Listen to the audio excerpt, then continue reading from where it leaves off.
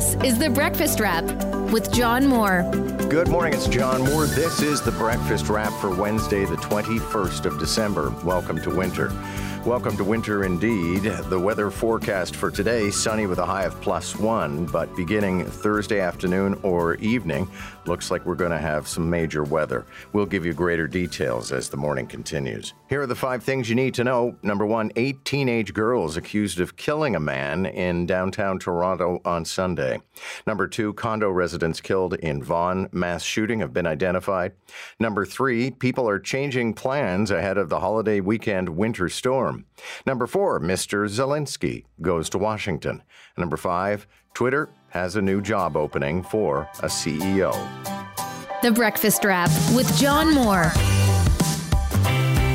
People are making plans and unmaking plans, but if anything confirms that, we're in a bit of a, what would you say, a readiness posture here, Porter Airlines has actually issued a notice to the public, or it's notice to its clients anyway, that if people want to change their flights, they can do so and without charge. Now, you're going to have to call a call center, so it probably won't be the easiest of processes. But when an airline offers you the option of changing your ticket without charge, that's seriously good customer service, but also confirmation that maybe this isn't going to be the wet firecracker that some people think it's going to be. You have to be fairly convinced that this is a likely event to take that kind of action. But also, it actually saves the airline time, right? Because if people change their flights now, if those flights are canceled, then instead of the airline having to deal with everything pell-mell in the immediate aftermath of the cancellations, we already have here on Wednesday, and people will probably do so on Thursday, people changing their plans. And certainly in our house, as you know, every Christmas, on Christmas Eve, we hop in the car fairly early in the morning, so that would be Saturday, and head off to Montreal. And that's possibly, given the track of this storm, one of the worst scenarios, because we would be, even if it's over here in Toronto, we'd be chasing it into Montreal. And if you've ever driven on the 401 in a winter storm, it is awful. And as a matter of fact, you go through all these pockets where all of a sudden you've got zero visibility, and next thing you know, everything's fine. But anyway, I don't want to be a catastrophist, but we're already making backup plans for, okay, maybe we got to do Christmas in Toronto, and then we'll head, or Christmas Eve in Toronto, then we'll head in on Sunday. It's a little less time with family. The kids are up opening gifts around 4 if you want to swing by Christmas morning, Yeah, the strange grumpy man popping in for the first time in a long time. You're used to getting up that early, so that'd be great. True. So aside from preparing for the storm, and we're going to talk to Bill Coulter, meteorologist, again on the show this morning, because the most important thing here is, with any storm, it's all about the timeline and the snow accumulation and how bad it's going to be when it's happening. But last week, we were all getting ready. What are we going to do about this big storm coming? And then I know some people did get walloped. Some people did get their 10 to 15 centimeters of snow. But in the city of Toronto, it was more like hurricane caliber rain for hour after hour after hour. Well, now, and wind could be a big part of this thing, too. But what happened last Friday, right, was that the temperature was +1 and it held at +1. Part of this storm is the temperature is expected to drop and drop well below zero. So that kind of dynamic is off the table. Stories we're talking about this morning, it's hard to conjure the words, really. It's jaw-dropping, it's frightening, and it's outrageous. You got 8 girls, teenagers. We're talking 13, 14, 16 years old. 8 girls who apparently, we don't know if they necessarily knew each other, but they're from all over the city, apparently, and they hooked up on social media. How long ago? Not clear. Was it as recently as the day where they ended up surrounding a homeless man, 59-year-old homeless man in the city's core, York Street and University Avenue, and allegedly stabbing him? And he died. He was rushed from the scene to the hospital where he died. And, there's a million questions here. I guess maybe I've lost the thread. I'm getting older, and I don't remember at what age I would have been allowed to be somewhere downtown on a Saturday night. But these girls were allegedly making trouble as early as 10:30 p.m. And then came this incident. And the story, as told by friends of the man who were with them at the time, he and another woman were having a drink on the street, and there was an argument. The girls apparently wanted the alcohol, and there was struggle, and then the man was punched and stabbed. So a million questions to be asked, but also a tragedy with a precariously housed, at this moment, homeless man. Apparently he's been in the system for about 2 years, minding his own business on a Saturday night and being murdered, and allegedly by 8 teenage girls. Everyone had the same reaction yesterday when that email flew around. Yeah, and I can't say the words on the air. But it was holy whatever. I mean, how everyone was shocked because it just this. I don't remember anything like this. Well, we have time, don't we? We can listen to this report, which comes to us from Adrian Gobria from CTV National News. Here we go. These 8 females range in age from 13 to 16, 3 of them being 13, 3 of them being 14, and 2 of them being 16 years of age. The deadly incident played out shortly after midnight on Sunday morning. They were arguing, they were screaming, they were yelling. Eyewitnesses tell CTV News that the victim, a 59-year-old man living in Toronto's shelter system, was sharing a drink with a woman when the alleged violence began. They were sitting on a bench, sipping booze out of a Mickey, having a cigarette. CTV News spoke off camera with the woman who was with the victim. She claims the teenagers approached and tried to steal their bottle of alcohol. When they resisted, the 8 young women allegedly attacked. Would be consistent with what we traditionally call a swarming or swarming type behavior. Police say the victim suffered from stab wounds and died shortly after being rushed to hospital. I simply can't think of any scenario that comes anywhere close to this in terms of the numbers and the ages. Retired homicide detective Mark Mendelson says investigators will now focus on the role each one of the 8 had in the alleged murder. How many different weapons, sharp-edged weapons, were used during the course of this attack? Roberto Sanchez, who often holds the door at the nearby Tim Hortons, knew the victim well. He was a kind-hearted person. Everyone has their issues. But all in all, I mean, I didn't see him as a threat to no one. It's heart-wrenching. It's, I just can't believe it. Investigators believe there's video evidence of the incident. They also say that the group of girls met online, though they're all from different corners of the city. And what brought them here still remains a mystery.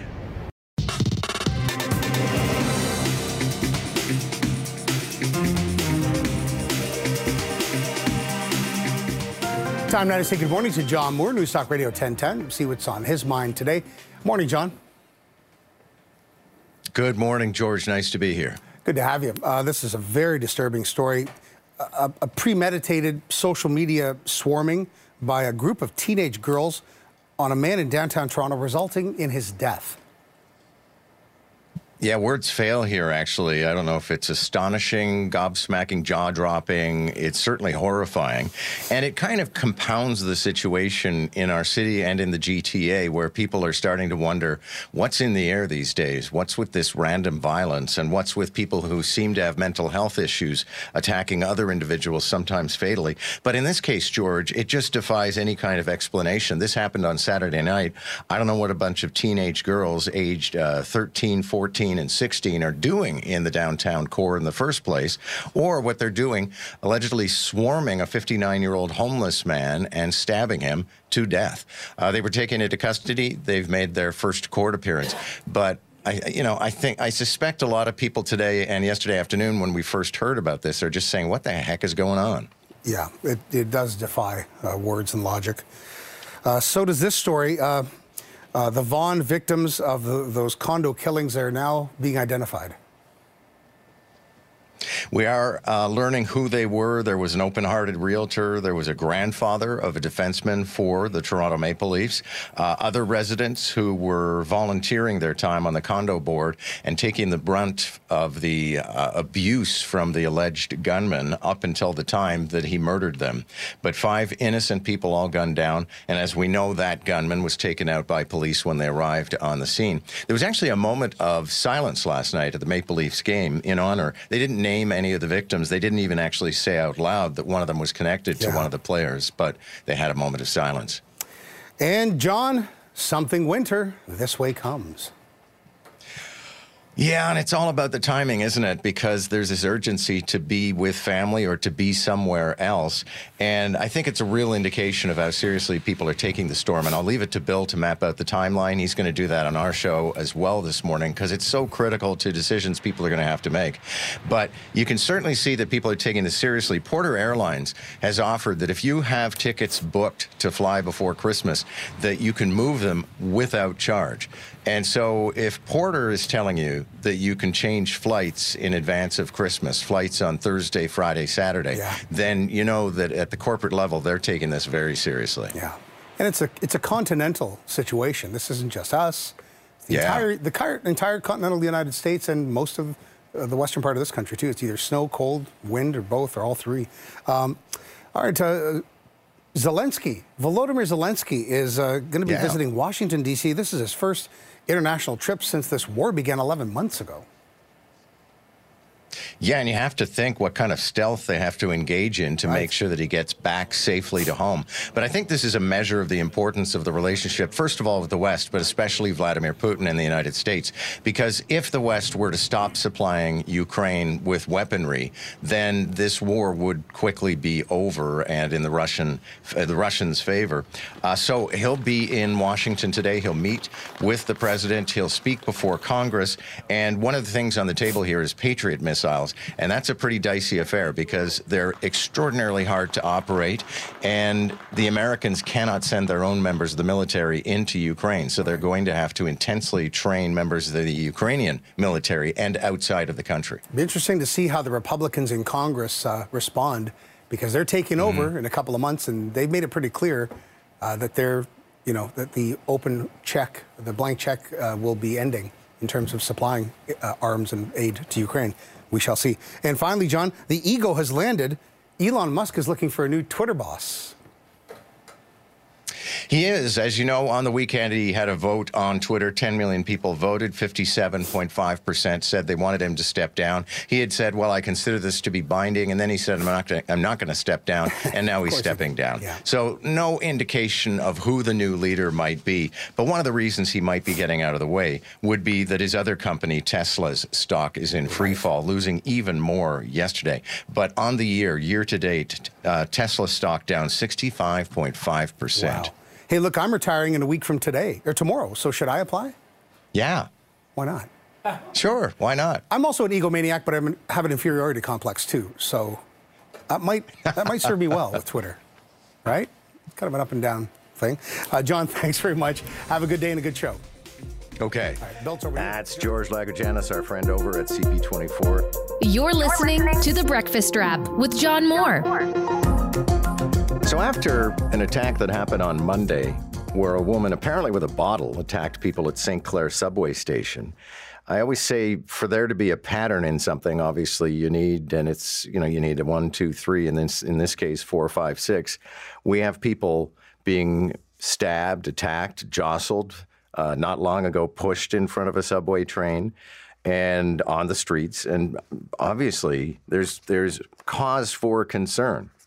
And as Ed Keenan writes today, there seems to be something in the air in the city right now, at a time when we expect the jingling of sleigh bells and bright lights to inspire joy and generosity. Instead, there's a brittleness and tension piercing through everyday frustrations and exploding into episodes of violence. And, he concludes saying we need a great degree of measure here.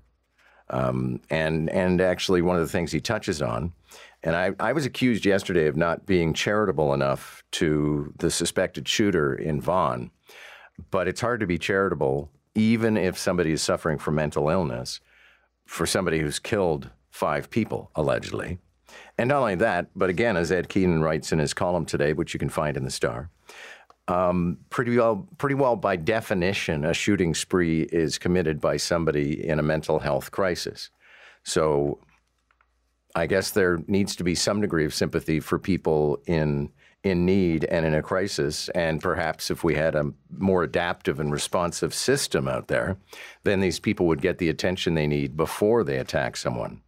But then you get to these 18 teenage girls who are now accused of murdering a 59-year-old man in the city's core, swarming him, having hooked up on social media. I think these girls are incredibly disturbed. There is something fundamentally wrong with them, but I don't think they were in a mental health crisis. So it really is a WTF moment, I think, in the life of our city. And I'll be recording an interview with John Tory, a year-end interview, and it's definitely one of the things I'll ask him about because I agree with Ed Keenan. There's a negative vibe out there. And yesterday I went to see this immersive Disney, and we'll talk about that a little later on in the show. It's down at number 1 Yonge Street, which is the old Toronto Star building. And so the only way to complete your trip is you go to King Street subway station, and then you walk down. And, in the subway station, I found myself sort of checking people out and going up the escalator. I kind of went sideways because, maybe that's a level of paranoia. But an awful lot of people have been attacked quite recently and out of the blue. And also, I agree entirely with the union head that we talked with on the show on Monday, who said that part of the problem out there is that homeless people, that they're using the TTC as a means of warming up, and they're sleeping on benches, and they're wandering through stations, and they're in the PATH system. And yet, again, the victim this past weekend was a homeless person. So whenever people, sort of pinpoint that as the source of this city's problems, then you get to asking a lot of questions about how it happened that 8 girls as young as 13 years old are in the downtown core with a weapon on a Saturday night, and how they end up in an altercation and allegedly killing a person. The victims of the Vaughan high-rise shooting have been identified, and portraits of who they were, including a grandfather of a member of the Toronto Maple Leafs, a real estate agent whose family is mourning him all the way from Pakistan. We had couples who were killed in their own condos. So here with a more comprehensive look at what we know now is Heather Wright. I'm obviously pretty shook up. Took a while for it to hit. Today, police released the identities of the victims. Russell Manock and his wife Helen Manock, who went by Lorraine, Naveed Dada, Rita Camilleri, and Vittorio Panza, the grandfather of Toronto Maple Leafs defenseman Victor Mete. Our hearts go out to the victims' families. Tonight, the Leafs paid tribute to the victims. These are real human beings who lived long lives, right? And on a Sunday night, were probably just in their homes like all of us were, waiting to start the week. A sixth person, Doreen Danino, was also shot in the rampage, the wife of the president of the condo board. A bullet John Danino thinks was meant for him. Her life has changed forever. We cannot undo that here today. Speaking outside the hospital where his wife is being treated, Danino expressed his horror and grief. I want to express my condolences to the 5 people who lost their lives. Not only were they residents, they were my friends, every one of them. Police say 73-year-old Francesco Villi used a semi-automatic handgun to kill his neighbors. The victims were found in several units on multiple different floors. Villi had been embroiled in several lawsuits against the condo board for years, claiming the electrical room below his unit was making him sick. The local councillor went to visit Villi a month ago to try and help. Based on my observation, I have to conclude that he probably was seeing things that didn't seem to be there. Police are being tight-lipped and have yet to confirm a motive, calling this investigation complicated. That's Heather Wright with CTV. So I was mentioning the Integrity Commissioner investigating John Tory. This was based on a complaint from a guy who has complained previously. And as a matter of fact, one of his complaints against, if memory serves Robert Turner, he complained against previous mayor Rob Ford. And it went to a trial. And that trial was argued on behalf of Mr. Ford, anyway, by Gavin Tighe, who's a frequent commentator here and is going to be with us today to explain this one. That one ended with the mayor being vindicated. This one has ended with a 72-page report that says there's no evidence John Tory broke conflict of interest rules when he took part in a council meeting vote earlier this year. Now, just to give you the background on this, you may remember Active TO, where they were closing down streets, including Lakeshore. And the head of the Toronto Blue Jays sent a letter to the mayor saying, you know what, this is really screwing up access to our baseball games when we have a Blue Jays game and the roads are closed. So I think you should stop closing Lakeshore. And so that went to a vote on council. The allegation was that because John Tory has a relationship with the Rogers Corporation, he serves on a board which supervises their charity initiatives, that he was in a conflict of interest. I actually think the greatest revelation in this report was Etobicoke Lakeshore Councillor Mark Grimes who wrote the letter and sent it to Mr. Shapiro at the Blue Jays. Shapiro then put it on Blue Jays stationery and signed his own name to it. So here's a city councilor kind of manipulating his agenda by trying to get somebody more important than him to sign on for a policy he wants. And incidentally, he lost his bid for re-election in the fall. So I guess there's a bit of karma there. However, the investigation by the Integrity Commissioner has exonerated Mayor John Tory. And one of the things that he pointed out, and this is highly technical, but if you're going to write an integrity report, it's got to be highly technical. He checked the attendance for Blue Jays games and said that there was no difference, no variation between the attendance for games during times where the roads were closed and games during times where the roads were open. So he said that there was no pecuniary interest for the Blue Jays or John Tory and Rogers if they changed the policy. I know that's complicated stuff, but it's a 72-page report. And I guess if you're an ethics commissioner, you do your homework. Subscribe today and always hear the latest episode of The Breakfast Wrap with John Moore. That'll be an interesting day in Washington. And, find myself wondering, pretty sure Volodymyr Zelensky, even though he's going to be in the Oval Office, will probably still be wearing his battle fatigues. Some people were sniping about that. I know that George Lagajanis, when we were talking on CP24, was mentioning American Republicans not supporting the aid to Ukraine. It's actually a fairly small pocket. It's kind of the Trumpers and, talk radio and cable, some talk radio and cable. And it still amazes me that after having spent decades trying to defeat Russia, after having won the Cold War, and now watching the leader of Russia behave very much like the Germans behaved in the late 1930s in terms of aggressively taking over territory that doesn't belong to them, that when that situation presents itself, these people want to run. They'd rather Ukraine become part of Russia, and then that expands the Russian borders to the point where it's flirting with Western Europe and threatening countries that are very much friendly to us. Not only that, but threatening the countries we are obliged to defend should Vladimir Putin continue to roll on past those borders.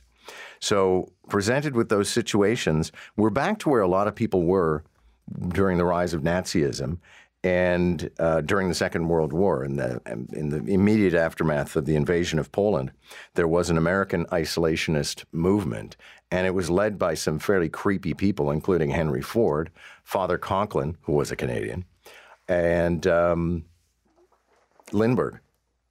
And they were proven wrong by history. So I don't know why people want to repeat that chapter. But Volodymyr Zelensky will address Congress. He'll meet with Joe Biden, And then you get into the business of Patriot missiles. And I was listening to a very lengthy interview about Patriot missiles. And if I understood what the guy was saying, not understood, but if I remember well, because I was out driving and you're always distracted for a couple of minutes here or there. But I think he said it takes like 90 people to run a Patriot missile base. And so it's an extraordinarily complicated operation, and it requires intense training. And the Americans can't just give these missiles and their launchers to the Ukrainians and let them figure it out with a manual. They have to train them, but they can't do so on Ukrainian soil, because the minute American military people set foot in Ukraine, we got a war. So apparently this is going to take place in Germany. Back closer to home, I was talking in the last half hour about this thing called biosimilar drugs. Basically, it's approximations of drugs. They're almost chemically identical, but not completely. And Ontario has decided that when it comes to providing drugs for seniors and people on social assistance, that by next March, the province is going to move over to biosimilars instead of named pharmaceuticals. That will save an awful lot of money. They haven't been able to put their fingers on how much, but I mean, when it comes to biosimilars, they are markedly cheaper, like sometimes a fraction. But here's the issue for some people with some disorders, and different organizations like Crohn's and Colitis Canada are speaking up about this. They insist the biosimilars are not the same, and that they upset the balance that a lot of people who suffer from those disorders have found thanks to the drugs, the name drugs that they're on. And so they say they can't switch them over. But, once again, I know this government appears to be doing hard-ass things, but they have shown a great deal of flexibility in it. And so one of the aspects of that is that the health ministry is saying, okay, make your case. If you can prove that people need name drugs and biosimilars aren't going to work, we'll go category by category and we'll make it work. You've been listening to The Breakfast Wrap with John Moore. Don't forget to subscribe and get the latest episode from wherever you get your podcasts. And listen weekday mornings from 5 to 9 on News Talk 1010.